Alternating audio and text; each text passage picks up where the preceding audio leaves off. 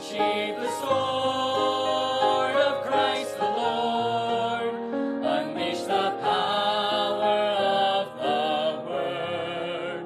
The Holy Spirit's sovereign blade can never fail to wound and save.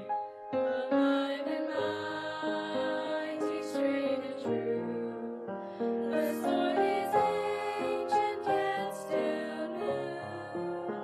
It ever speaks to Adam's race, eternal words from age to age. Still sharper than a double-edged, the sword will pierce the hearts of men.